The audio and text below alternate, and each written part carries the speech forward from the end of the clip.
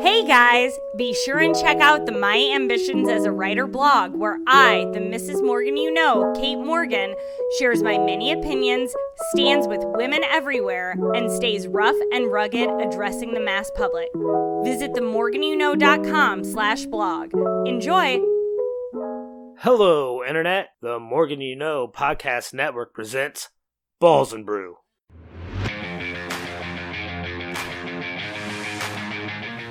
Hello, welcome to the show. It is a big week. NFL Conference Championship week is upon us. I'm going to bring the fellas in here in just a second, but I want to speak right off the top to somebody who I think might be listening, somebody who we know has his ears to the media at all times because he's awfully prickly about what people say about him, even though he tries to make us say he doesn't care what people say about him, and that's Aaron. Aaron, hello.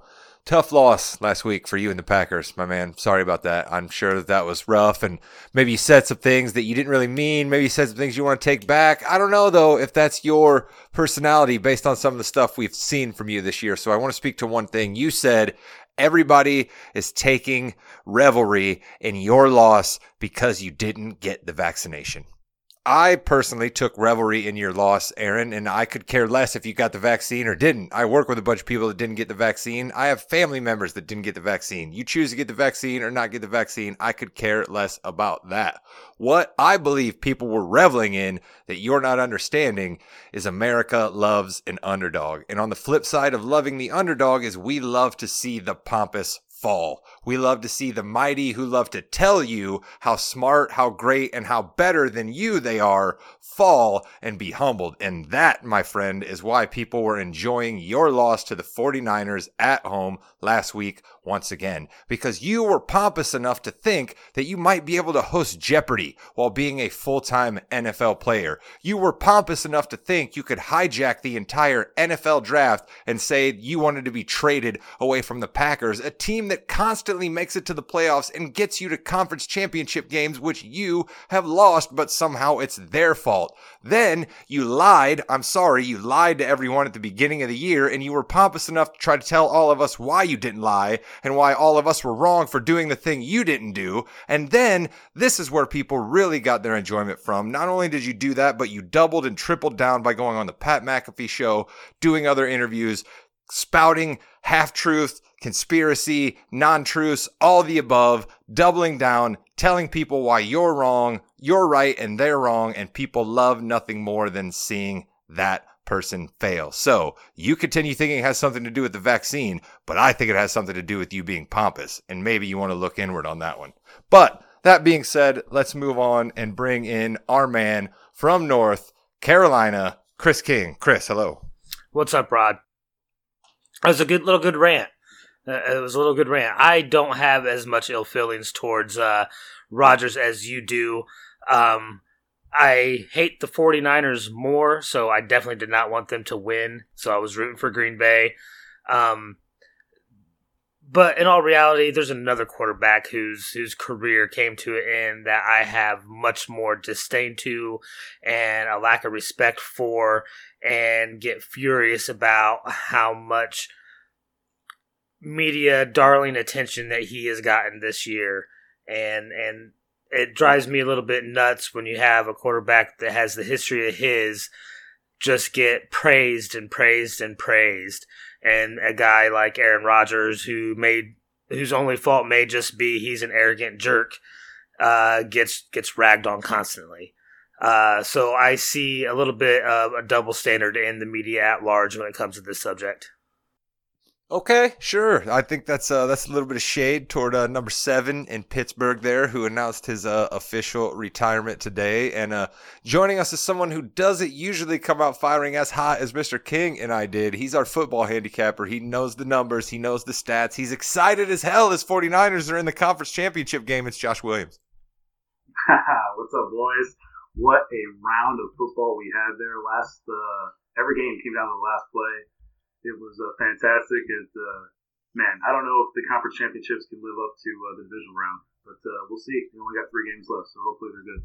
It was one of the better weekends of football there has been in a long time. Multiple games, everything out on the table, and like you said, Williams, every game coming down to the last play, essentially. It was a phenomenal weekend of football. You can't ask for anything better.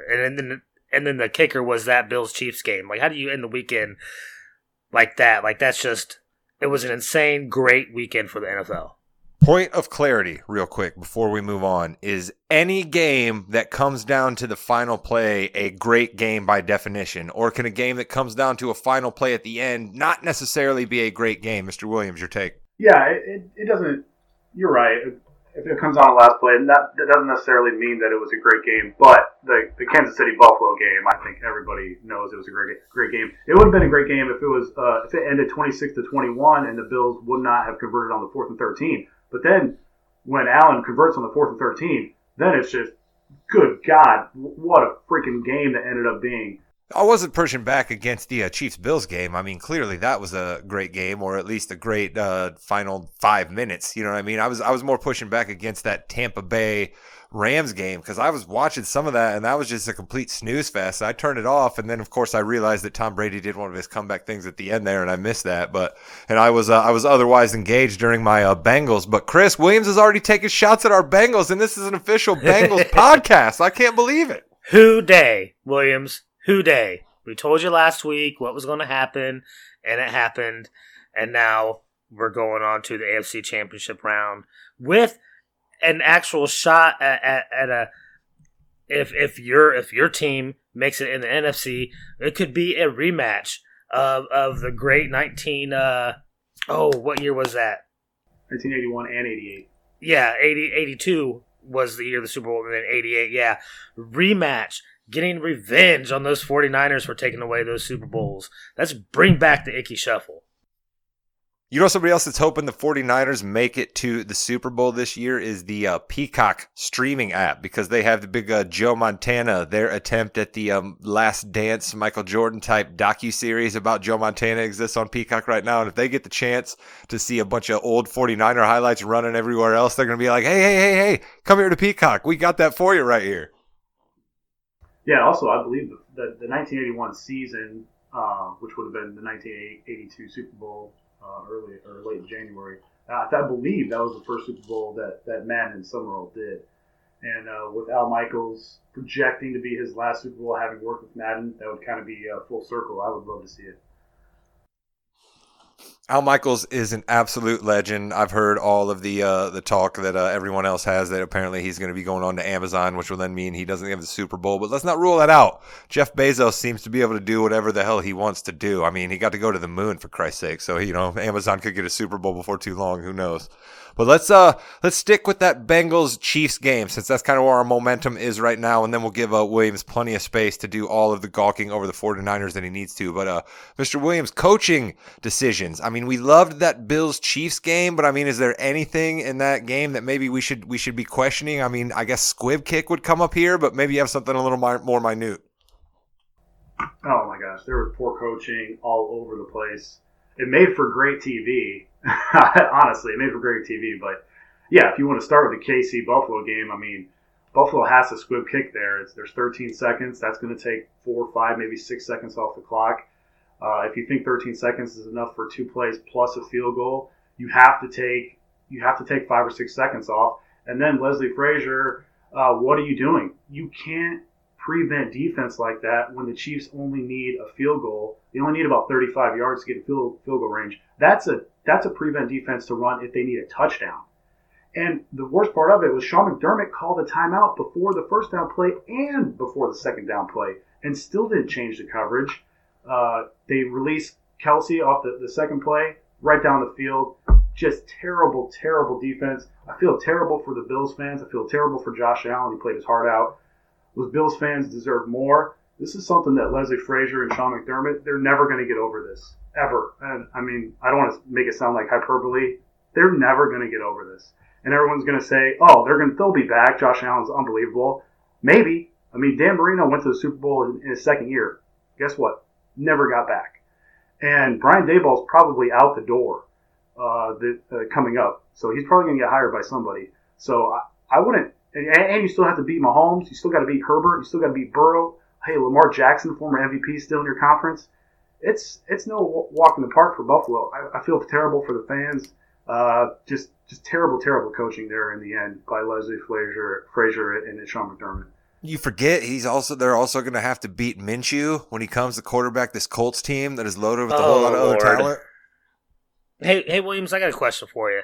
We did see quite some questionable coaching calls. Do you think this is where sometimes analytics is getting taken too far? I think it's just common sense you can't let Mahomes beat you in that sense. You have to pressure him, and you can't get the free release on those guys. It was just poor time management. I think if Bill Parcells is on that sideline with 13 seconds left, there's no way the Bills lose that game. If Bill Walsh is on that sideline with 13 seconds left, there's no way they lose a game. And yes, I know they're the two of the greatest coaches of all time. But my point is, they're great game managers. I'm surprised you didn't mention Marv Levy. Marv Levy, yeah. They're great game managers, and they would not have allowed that to happen. They just wouldn't have. And that has, some of these head coaches here, they're getting paid way too much money and not coming through with calls on the field. So, we'll see. There's a ton of more bad coaching to go over with. So it wasn't just in that game. Yeah, well, we're going to stick to the AFC side here. We're just going to go from one conference to the other. I think that's the easiest way to keep everything organized here for Conference Championship Week. So let's move on to the Chiefs' opponent in this game before we break down what this game is going to be like. Mr. Williams, you guaranteed. I guess you didn't use the word guarantee, but you said you were pretty darn sure that the Tennessee Titans were going to be moving on to the AFC Championship game. What did they do wrong that allowed Chris and I's Bengals to again dominate the football landscape of the AFC, not named Kansas City or Buffalo? Yeah, it's more so on Tannehill. You can't throw 3 picks in that game, one of them being inside the 10-yard line. Props to Mike Hilton. He had one of the most unbelievable individual plays in that game to help Cincinnati win that game.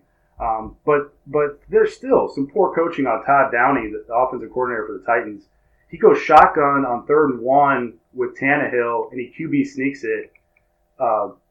Doesn't go anywhere. Then goes with a slow developing handoff deep in the backfield on 4th down to Henry versus a 9-man box late in that game. How about reading the room a little bit? I said last week that you can't rely on Tannehill to win you this game. and he I didn't really expect him to play that badly, but he did play. He made some. But that one interception was a tremendous effort by the Bengals player, but you can't turn the ball over that many times, and that's what's keeping Cincinnati in these games and winning these games. Yes, their defense is not great right now. Their offense in that Burrow-Chase chemistry is killing people, but they got to keep these turnovers going. They got that +2 every game. They're getting 2 more turnovers, and they're giving up, and that's what's winning these games, and that's what can keep them in the game against the Chiefs. I love the Bengals. I was able to put my fingers on it when I watched some highlights back from this game when I was reading up on the stats of what happened and watching a few other Bengals games throughout the year. The Bengals are like me on Madden, right? When I used to play Madden on PlayStation 2. Now I don't play any of the new Madden iterations that are, advanced graphics and the gameplay is probably beyond what I understand. But on the PlayStation 2, what I used to do all the time was blitz with the defense, try to get sacks and interceptions, and then my quarterback would just drop back and chuck it deep all the time. That's all I would do. I'd get sacked 6-7 times a game, but I'd probably have 3 or 4 deep 40-yard bombs that would lead to field goals or even touchdowns themselves. And that's absolutely what the Bengals are, and I love watching them, Chris, and that's why they are our team. And they did that just a few weeks ago and beat Kansas City, doing that exact type of thing. Throwing it deep, 450 yards passing, I think 29 yards rushing or something. It was just all through the air. And they were able to beat the Chiefs. So this is not a runaway game. I cannot believe the spread is a touchdown. Mr. Williams, all right, let's go to you now. Your thoughts. Break this game down for us. I've got some shade on Zach Taylor, too, for his coaching performance. I didn't think it was great. Of course not. Burrow got sacked 9 times. Well, that's what I'm saying. You want to help out your franchise quarterback with some different protection schemes, bud? How about running any screens to slow down that pass rush? How about chipping with the tight end on the edges to slow down that pass rush? How about leaving Mixon in the backfield to pick up the rush from up the middle to slow down that pass rush? I mean, Burrow got sacked 9 times, really 11 if you count the delay of game penalties that got nullified. Second week in a row that the Bengals' penalties on them benefited them. That's kind of bizarre. But, this Bengals Chiefs game is going to be interesting. They played a few weeks ago. Kind of a really weird ref game. Kansas City fans were not happy in the end. But Cincinnati is resilient, man. They came back from 14 down 3 different times in that game. All right, I'll go first. Here's my heart is absolutely with the Bengals. I am going to be having some 3-way chili, spaghetti, cheese, onions, 5-way, however you want to do it. You people in Cincinnati are great with chili.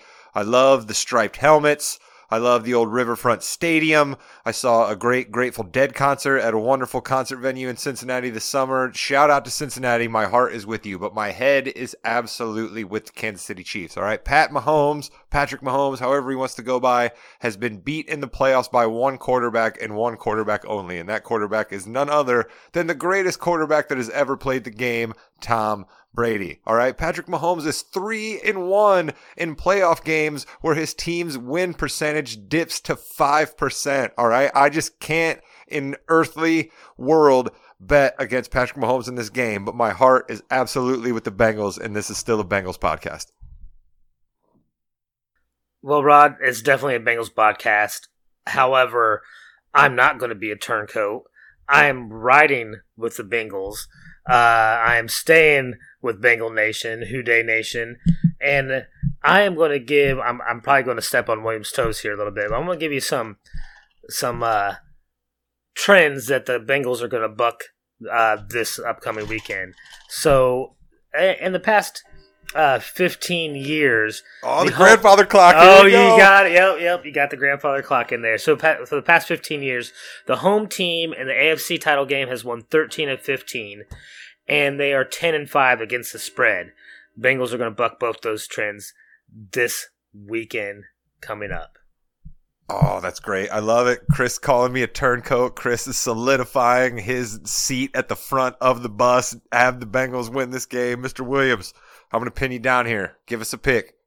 Yeah, Burrow 10-2 against the spread in his career when he's getting at least 3 points. That's pretty impressive. And teams coming off an OT win in the playoffs are only 3-11 straight up the week after. So there's some trends there that point towards Cincinnati.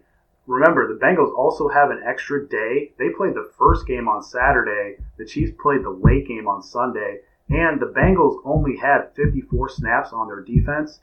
That's key because they're probably going to be on the field for a lot of the time. So also rematch of non-division teams. The winners of the first games are 4-2 straight up in the playoffs. That would favor the Bengals here. I think if you can find the hook, there's still a couple of books out there that have 7.5 posted. I think I like Cincy plus 7.5. Gosh, I would love to see Cincinnati win this game. Actually, with some of the futures I have for San Francisco, I think anybody who comes out of the NFC, I think would rather see Cincinnati win. I think they'd have a better chance to beat Cincinnati than they have to beat Kansas City, but I don't know. Still throwing shade at Cincinnati. I still think, they're 7-point dogs for a reason, and Mahomes is pretty unbelievable at home. Still think Mahomes probably gets it done in the end. But I'll take Cincy plus, if you can find 7.5, I think I like Cincy plus 7.5. I got one more cool Pat Mahomes stat for you, all right? He is undefeated in rematches against quarterbacks that have beat him, not named Tom Brady. Again, the greatest quarterback of all time, was the only person that was ever able to beat Pat Mahomes 2 times in a row. So, I mean, but the Chiefs also going into uncharted waters here with, 4 straight AFC championship games now at Arrowhead Stadium, Mr. Williams? Yeah, that's a lot of mileage on the tires there. We've seen it before where you think these dynasties are going to keep on going, and then all of a sudden they just fall off. But the Chiefs you can never count out Mahomes.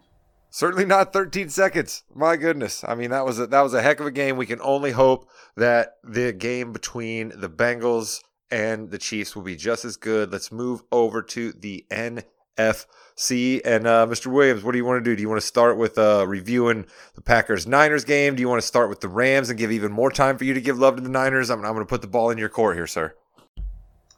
We can start with the Tampa Rams game. This is bad coaching on both parts here. Bruce Arians and Todd Bowles. Let's just fast forward to the fourth quarter, one of the last plays of the game. What are you doing sending a slot corner blitz on the second to last play and leaving a safety to cover Cooper Kupp? I mean, that's just mind-blowing. We gave out the stats earlier, like Stafford had killed the blitz, and you had just sacked him running no blitz. I don't understand that call at all. And then after the game, Arians comes out and says, yeah, only half the D knew we were blitzing there. Like, what? You are the head coach, man. Feel free to call a timeout if there's any miscommunication pre-snap.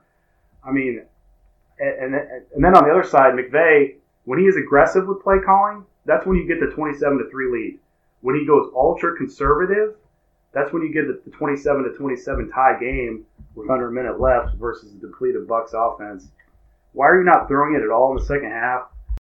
We've seen McVay do this before in Week 18 versus San Francisco. All he had to do, he had a chance to put the Niners away. He goes super uber conservative on that last offensive drive in regulation. Run for 5 yards.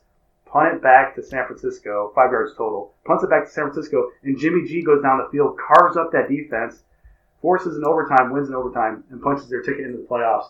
They could have eliminated the Niners. They wouldn't have to play them again. And so, yeah, I just don't know. Second half possessions for McVay. Punt, touchdown. Fumble, punt. Fumble, missed field goal. Punt, fumble, field goal. I mean, McVay did his best to lose the game in the second half there. Some terrible coaching on both coaching staffs in that game. Chris, your thoughts on this game? Was this the Rams impressing you? Was this like Mr. Williams said there, like Tom Brady did Tom Brady, but then his coaches failed him? What did you think coming out of this game? I think the better team won.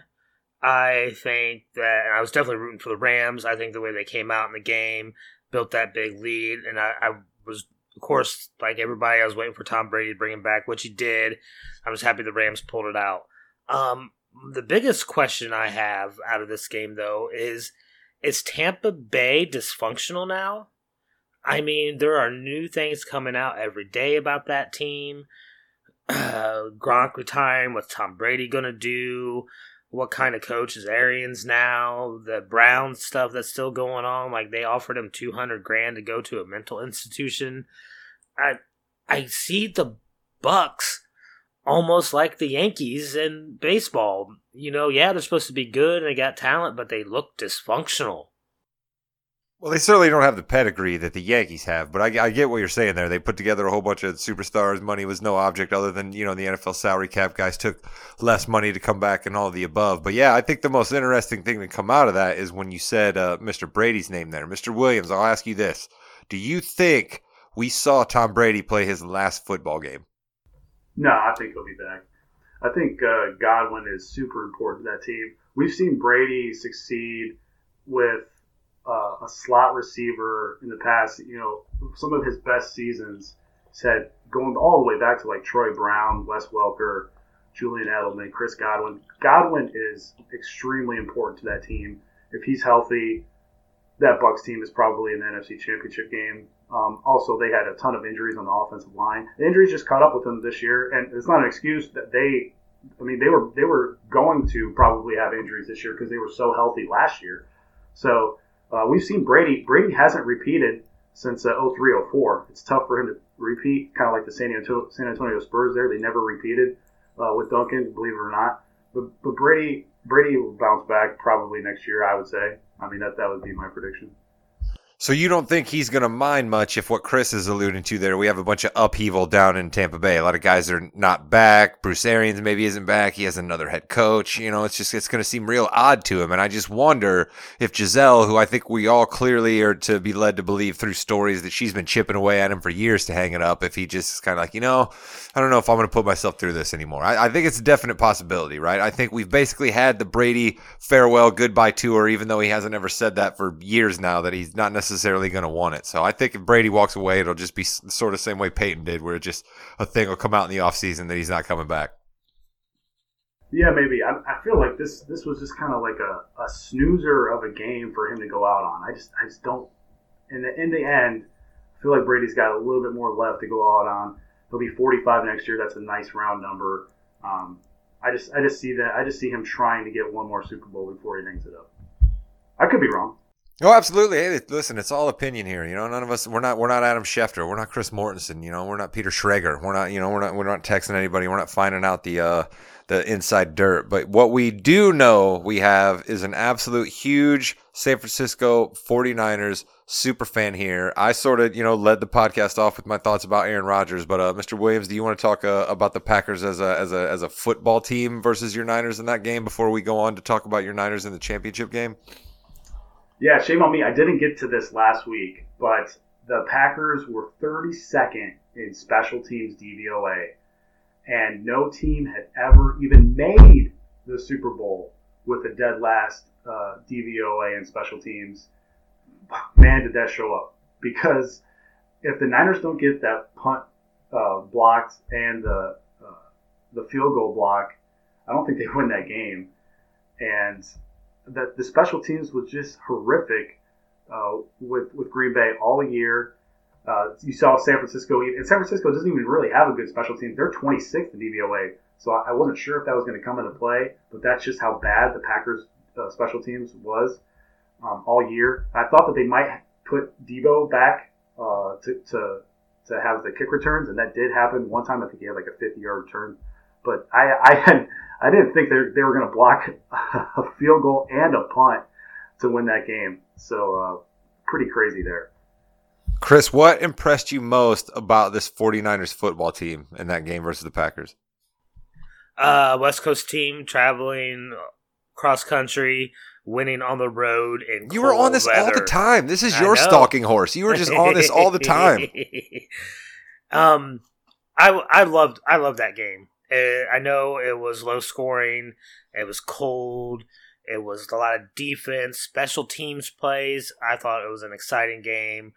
I definitely wanted the Packers to win, but I thought the defense showed up when they needed to for San Francisco, especially like you said, special teams. I know the Packers are bad there, but you got to still make those plays, and they made the plays when they had to make them, and they were able to come out on top. It was a great game. Oh, yeah, I mean, my guy Jimmy G, of course he thought it was a great game because that's basically a score of when they used to wear leather helmets, which is when you first started liking football, back when you were eating candy apples and saltwater taffy on the New Jersey shore. That's right. That's where I met Newt Rockney. Yeah, I've got a ton here on this game here. Shanahan is 18-10 against the spread as a road dog. I think we've mentioned that stat before. He's 4-0 straight up the last 4 times playing the Rams as dogs. So he's been an underdog, but he's won all 4 of those times.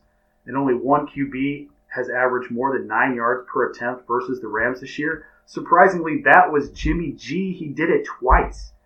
I think they use the Rams' aggressiveness against them. San Fran likes to spread you out horizontally and then attack the middle of the field.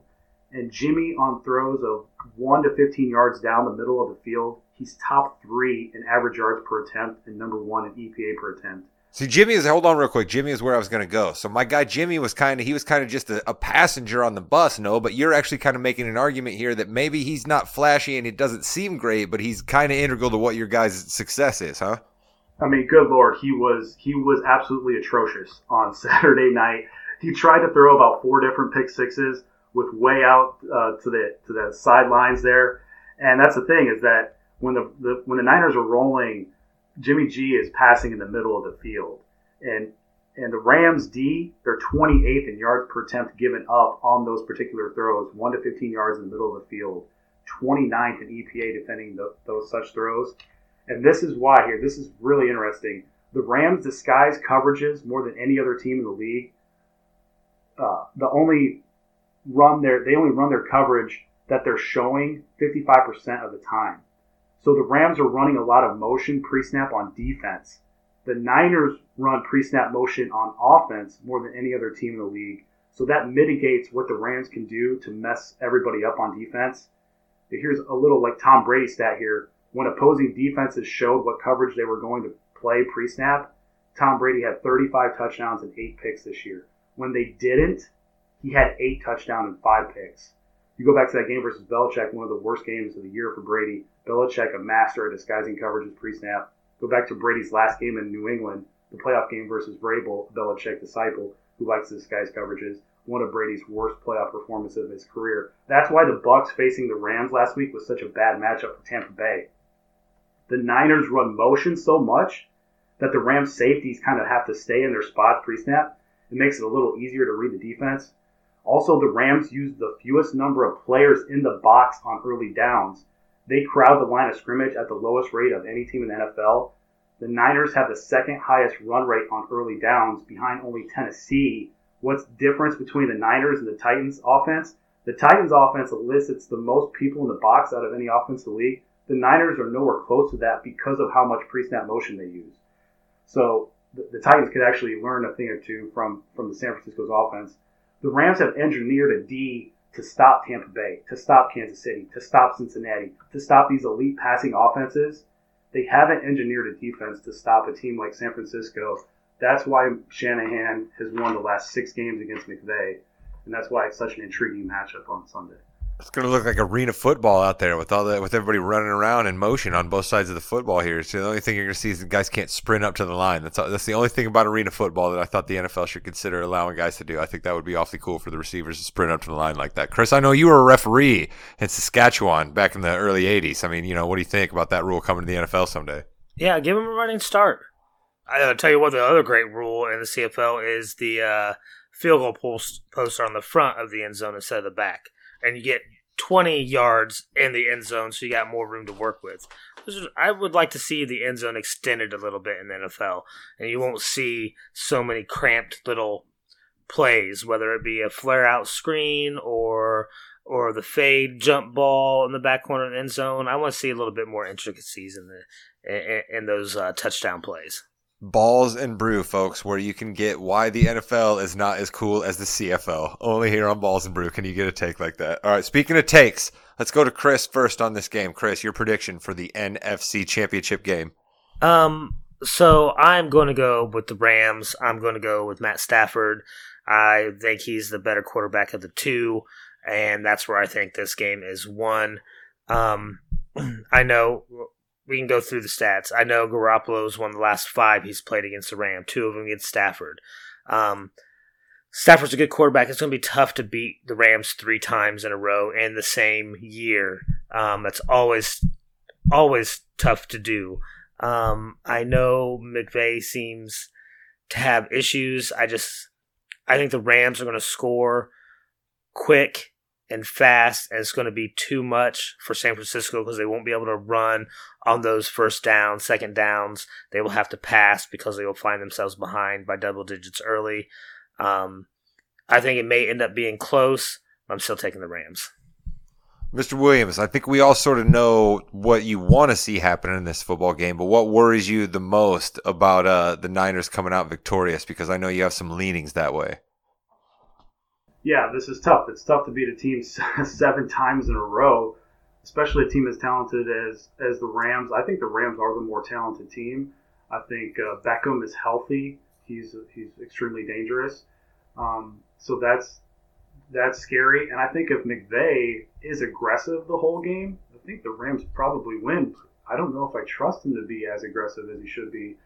And you've also got this ticket situation here. A lot of the Rams players and fans were upset in Week 18 that it was such a pro San Francisco crowd. This is not a home field advantage for the Rams. These tickets are priced; they're jacked up, and these San Fran fans who travel really well, they don't have to travel that far. This is essentially a home game for the Niners here. So it's tough. I mean, everybody's trying to stop these elite offenses. The Niners have snuck in here because they play differently than everybody else. They're the most contrarian team in the NFL. That's probably why I like them so much. Like when everybody zigs, they zag. It's more fun for me to watch like a less talented team try to outsmart the more talented team. Every time you watch the Niners, that's what you're getting. I mean, unless they're a true treat to watch, in my opinion, unless you're a Packers fan. Rodgers now 0-4 all time versus San Fran in the postseason. I had to throw that in as a Bears fan. But yeah, I would take the Niners plus 3.5. I mean, They've obviously won the last 6 straight up, and there's really no home field advantage. They got an extra day of rest too. The Rams had to travel all the way back from Tampa, so this game's tough though. This game's going to be a hell of a watch. Yeah, I mean, I remember back in the day when Rodgers was sitting in that green room for the draft, and some San Francisco fans were mad that he maybe didn't get drafted to their team because they felt like they could have used the quarterback at that time. But little did they know that Aaron Rodgers would give them 4 playoff victories anyway, as not even a member of the 49ers. How about that? Yeah, yeah, that's crazy. And there was a couple of years ago where Rodgers lost at San Francisco in the NFC Championship game, and in the press conference he says, "We got to get a couple of these games at home."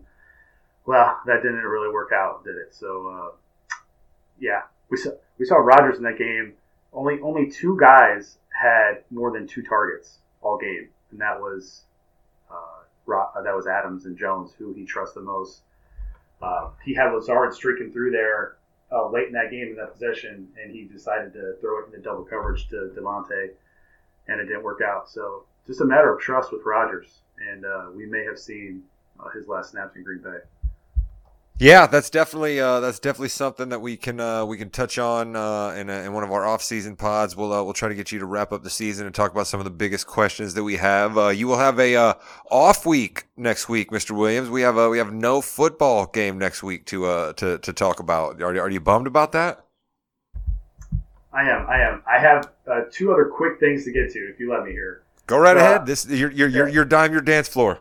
Yeah, you're giving me some gruff last week about throwing out a referee stat, but that actually came into fruition. The Sean Hockley game, in his games, the road team is now 12-5 against the spread. He did the Bucs Rams game. He's the first referee ever to throw a flag on Brady for taunting. He basically got his feelings hurt. The Bucs had 3 different personal foul penalties, 15-yard penalties. That was huge in that game, man. So I don't want to go conspiracy theory hat or anything, but that was kind of interesting. Yeah, because if anybody's going to tilt things in favor of anybody in the NFL, it's going to go Tom Brady's way and not against him. So yeah, no, definitely not a conspiracy thing. And then the other thing is, I want to get your guys' take on possibly changing the overtime rules. And what's interesting is this isn't like a hot take here, like after Buffalo lost. And I think whoever wins the coin toss there wins the game. I think that's how both offenses were just awesome that game. But what's interesting is that Kansas City proposed this rule after they lost to New England 2019, I believe, maybe 2018 playoffs. And they said, we'd like to have both offenses at least have a chance to get the ball, and then we'll go sudden death after that. And the league, I don't even think it came up to a vote. It might have, and it might have. They didn't garner enough support with other owners. Yeah. So there's that. That's interesting because it's obviously Kansas City. What's also another interesting part is that the Ravens last year proposed a spot rule for overtime playoff games, and that's if the road team gets to pick the spot, and then the home team gets to decide whether or not they want to take the ball or not. So my question to you guys is, where does Buffalo have to spot that ball where Kansas City's like, no, you take it? I think no matter where they spot it, that Kansas City was going to take that ball. So if I was Buffalo, I would have spotted it on my own 2-yard line. Why the 2? Why not just spot it at the 1? Yeah, I mean the 1 is because the game could end on a safety. So I'm thinking the massive sweet spot is the 2-yard line, but I don't even feel comfortable if I'm a Bills fan giving Mahomes the ball at the 2-yard line. So maybe you're right. Maybe it is the 1. But that's an interesting, and that proposal there by the Ravens, who that's not surprising because the Ravens are one of the more forward-thinking teams in the league. To have them propose that, I don't even think that got up to vote on. You need 2/3 of the vote to pass, so you need 24 teams to pass that. So I don't think that was going to pass, but. Yeah, what are your guys' thoughts on the OT in the playoffs? Well, first off, let's be honest, all right? It is a hot take in response to something that we just saw, right? I mean, why did we absolutely have to change the replays for pass interferences after the Saints debacle a couple of years ago where the guy just flat out buried the receiver and it wasn't called for some reason? I mean, so it's absolutely a hot take response to that. And my response to the hot take response is slow down. All right. I understand both offenses were on all cylinders there, and whoever got the ball first was going to win, but those are the rules, man. You got a defense, okay? I mean, if we're to believe that football is a sport and you need 3 different phases to be able to win, if coach speak is to mean anything, then I'm sorry. You got to stop them. You got to stop them or at least hold them to a field goal so then you can get the ball back. You can't let them go down there and get a touchdown. So, no, I'm not for changing the overtime rules. Yeah, go ahead, Chris. The only thing I think I'd maybe consider is there's something nice about sudden death. That's exciting. Although sudden death in football is not the same thing as like sudden death in hockey, where there's going to be multiple possessions for each team more than likely before a goal scored or whatever you want to call it. And so I would like, and you don't have to do this necessarily during the regular season. I think you keep it the same way it is now for the regular season. In the playoffs, give them a 10-minute quarter. Let them play that next 10 minutes out. It's like almost like an extra quarter, but not quite. And then if it's still tied after that, then you go to sudden death. No, that's ridiculous. Why would you do that? Because then one team might get the ball twice, the other team's won, and then we're still in an unbalanced situation. That's ridiculous. That can't be the solve. You get more chances for your team to make plays. And if you make one mistake, they get a touchdown. That's not the end of the game. You still have 5-6 minutes left to come back, and then you have more. It's just, I see it as you have more opportunities. You make one mistake in overtime right now, and the other team wins. I don't know. I'd like to see a little bit extra for the playoffs, I think. If the Colts played an overtime game and they scored a touchdown first to win, you wouldn't be saying any of this. You know what I mean? Like you're just trying to be smart to outthink the room. The same reason the Ravens were when they came up with that stupid proposal. Mr. Williams, you kind of threw the question out at us, but you didn't answer it. What's your answer to the overtime conundrum that has been thrown upon all of us NFL fans? Yeah, so I just don't think that you can have the game decided on a coin toss. The last 11 times, whoever won the coin toss won the game 10 times. Ironically, the only loss was that 2018 NFC Championship game where the Saints got absolutely hosed by that non-PI call. Side note, before the season, I had the Saints to win the Super Bowl that year. So that was extremely devastating for me. But yeah, I think both teams need it. We got robbed. We already had one of the all-time games of the ages. We got robbed of seeing Josh Allen try to respond to that. And then what happens if the Bills go down and score a touchdown? Does McDermott know that his defense is absolutely gassed? Does he go for 2 there? Oh my God, is everybody on the edge of their seats there for that one play for Buffalo to get into the conference championship game? I think you got to have both teams possess the ball, minimum. Fine, you know what else would make for great TV is if at the edge of the end zone was a pit of tigers, and if a guy ran through it too far and he fell into it, the tiger mauled him right there live on, or if there was fire around the out-of-bounds line, and if you actually stepped out, you caught on fire too, that'd be great TV as well. I mean, are we playing a football game, or are we just making rollerball here? You just reminded me of the first Naked Gun movie where one of the Angels players gets mauled by a tiger, like in bloopers of baseball reel they were showing. Yeah. Oh, that would be fantastic. I'd watch it. See, that's what I'm saying. So, I mean, are we playing a game here, Mr. Williams, or is this James Conn or maybe Chris Klein, if you like the rollerball update? I mean, what are we doing here?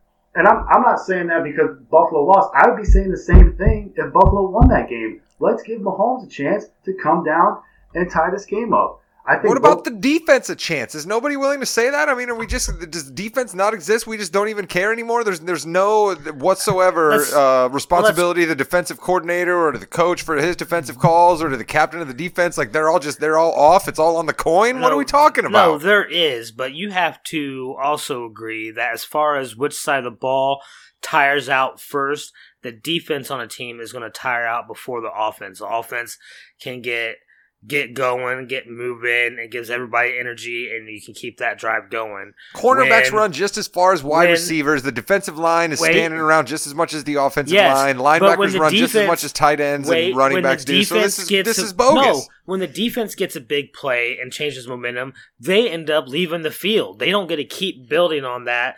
Those players that made that big play go back onto the bench calm back down. Their heart rate lowers. They don't have as much adrenaline flowing.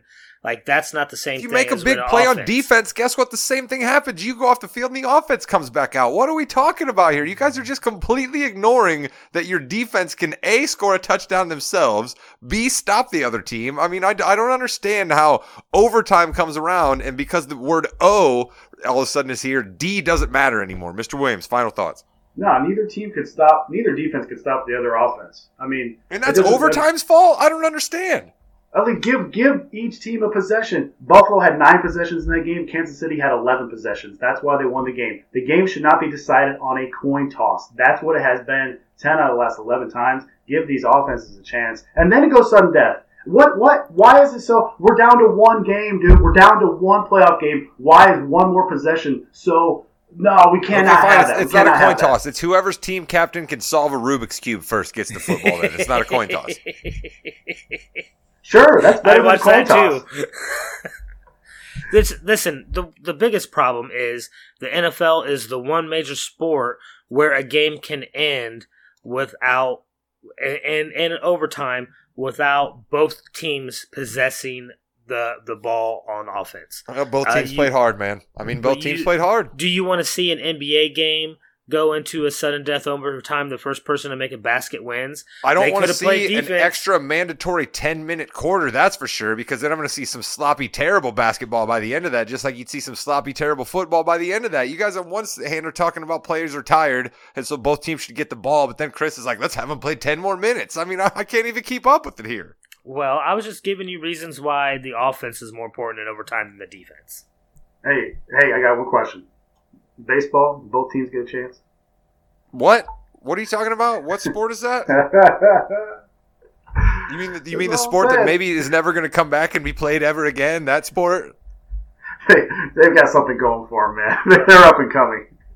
Yeah, exactly, man. That rising baseball, man. They got all the young fan base there, all the young kids. Well, this isn't Canada. This is Balls and Brew here in America. And we need to wrap up here. We only got the big hardcore fans listening in anyway. And as a little treat for the hardcore fans, I promised last week that we would have some basketball talk this week.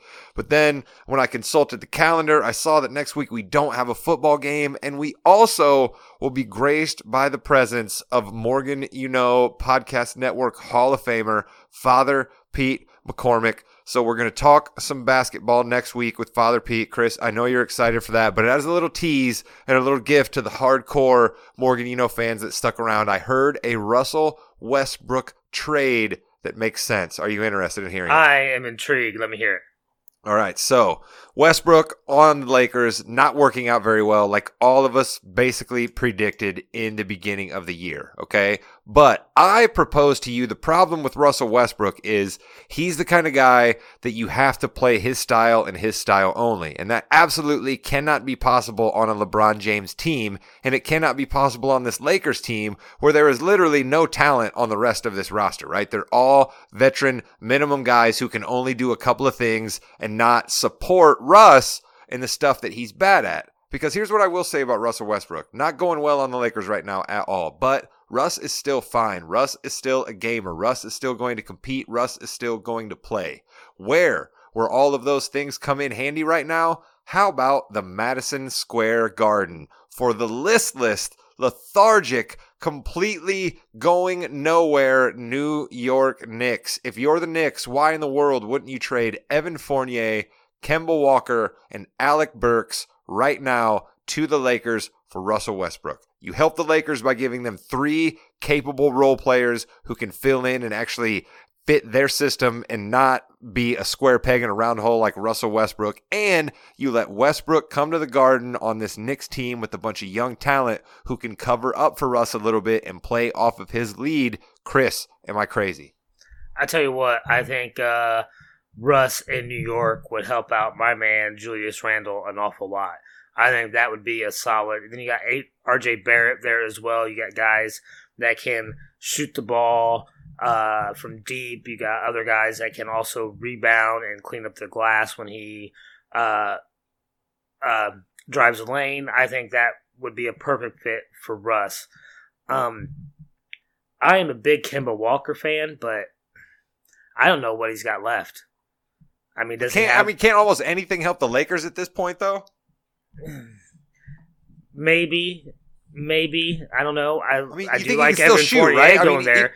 Even if his knees are shot and he can't move around anymore, he can still shoot, right? And I mean, if nothing else, you give me 3 guys around LeBron and Anthony Davis that can shoot, maybe it's something. Listen, you have to play defense. Unfortunately for the Lakers, they definitely have to play defense in the Western Conference because you got some teams that can flat out score. Fournier is not terrible at defense though, and at least he's a wing, right? At least he's a wing defender. That's what I mean, right? Like Fournier, Walker, and Burks, not perfect, but the 3 things that they do could actually help the Lakers a little bit. So I just think and here's the other one, Chris. The Lakers have so many young guys on cheap rookie contracts, they can actually afford Westbrook's $47 million next year and have a little bit of room to play with and not be in the luxury tax. And there's not a lot of other teams that could say that. I really think that if the Lakers wanted to make that trade, they would probably want to substitute one of those players for RJ Barrett.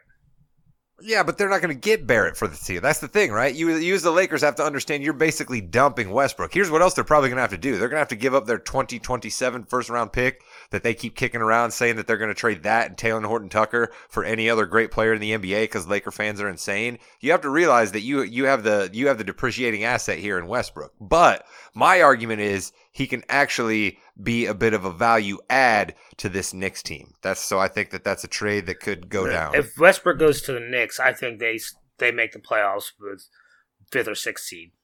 Listen, he did it for the Wizards, he did it for the Rockets, but like I said, those teams had to retrofit their roster to play with Russ. And I just think that with where New York is going right now with that starting lineup that is the worst in the league and Tibb keeps going with them and that their young guys who come in off the bench is actually their better lineup, put those guys around Russ doing what Russ does. I'm with you, Chris. I think it's something that those teams, if any of those executives are listening to Balls and Brew, you're welcome for that. And I also must say thank you to Bobby Marks, ESPN front office insider. I heard him drop that trade on the Zach Lowe podcast, and that's where I first caught wind of it. But I thought it was pretty darn interesting, and I wanted to bring it up here as a little tease and a little thank you to everybody for listening, and thank you to Mr. Williams for sticking here for a couple of NBA basketball thoughts. Do you have a random basketball nugget for us, Mr. Williams? Well, yeah, just a little interesting betting market thing here with the Defensive Player of the Year.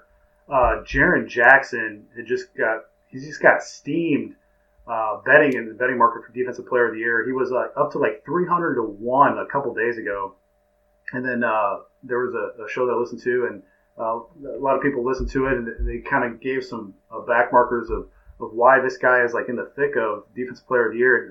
A couple nights ago, I think he just had 5 blocks and like 6 steals. He's 3rd in the league in blocks and just outside top 50 in steals. So it looks like he has like a decent chance to win Defensive Player of the Year, or if he makes all defensive team, he has a decent chance. But that line has gotten steamed so much that books actually had a lock by his name. I saw MGM have a lock by his name. I don't think I've ever seen that before because it was getting steamed so much. It's already down to like 40 to 1 now, just in a couple days. Went from 300 to 1 to 40 to 1. Wow. On DraftKings. So just interesting little thing there from Defensive Player of the Year market. Well, you know what else? He's on the Memphis Grizzlies, and Memphis is really good, so that's going to help him keep in the eyes of the voters. And then, Chris, he mentioned your favorite thing right there. That was almost a stocks. There you go. Yeah. No, those are some great stocks right there. You want to invest in those stocks, maybe not at 40 to 1. And plus, you still got Rudy Gobert. I mean, absolutely. That dude is a beast in the middle. You have Jared Allen in Cleveland, who has been a force. So I think it's wide open now, though, with Draymond out, because we don't even know when he's coming back at this point. Yeah, no, and that hurts Golden State's long-term future as well, because their defense was anchored by him, and that takes a big hit. That was the thing. I've been hearing that the injury is a little bit worse than what they're leading on. So. Well, it's a nerve, right? Like it's a nerve that's impacting other, things, and you never want to hear that because then that means backs are involved and it's a whole thing. He can just ask his coach Steve Kerr about that. But speaking of future betting markets, this is the last thing I'll mention here. If you guys recall, I told you about 3 NBA preseason bets that I placed. I placed a future on Joel Embiid for MVP, and look who is basically 1 and 2 in the MVP race right now in the NBA, Joel Embiid. I have the Miami Heat to win their division. Look who's number one in that division with the bullet right now, the Miami Heat. And I have the Toronto Raptors just to make the playoffs. And as of recording right now, the Raptors are 500 and the 8th seed. So, Mr. Williams, I'm in line right now for 3 future bets on the NBA. Heck yeah, man. Let's go. Let's go. I'm excited most about the Embiid bet. That was the one that I got the most significant odds on. So I placed $50 on each one of those tickets, and they will all pay me off different amounts. But the Embiid one is the one that I'm rooting for the most. So, well, I want to rain on your parade next week a little bit then, Rod, when we get to the MVP table. Oh, there we go. That's a tease. Next week, we got Father Pete, me, Chris, maybe another NBA luminary. We will see. Mr. Williams will have the week off. We will be back the following week to break down the Super Bowl. Mr. Williams will have some cool props for us. We'll have all the breakdown you need. Hopefully, we will be celebrating Niners v. Bengals. That's what this podcast is looking forward to. But as a treat, if the Kansas City Chiefs go back to the Super Bowl, we will welcome back Mike Frankowiak. He made a triumphant appearance at the beginning of this year talking about the Kansas City Chiefs, and I told him that if his Chiefs made it to the Super Bowl, he can be back. So next week we may have Mike Frankowiak if the Chiefs are in the Super Bowl. If not, it will be just us three talking about John Candy and Joe Montana, I have a feeling. But one last thing, don't forget the Royal Rumble is this Saturday. You still have time to listen to the Yeah We Know in the Ring with Jimmy and Rod podcast that dropped earlier this week, where Jimmy and I give all of our thoughts on the premium live event on the Peacock app tomorrow. So check that one out after you're done listening to this podcast. Jimmy and I would appreciate it. As always, Mr. Williams, thank you. Mr. King, thank you. Thank you, listeners. And Chris, final word goes to you. Goodbye, Internet.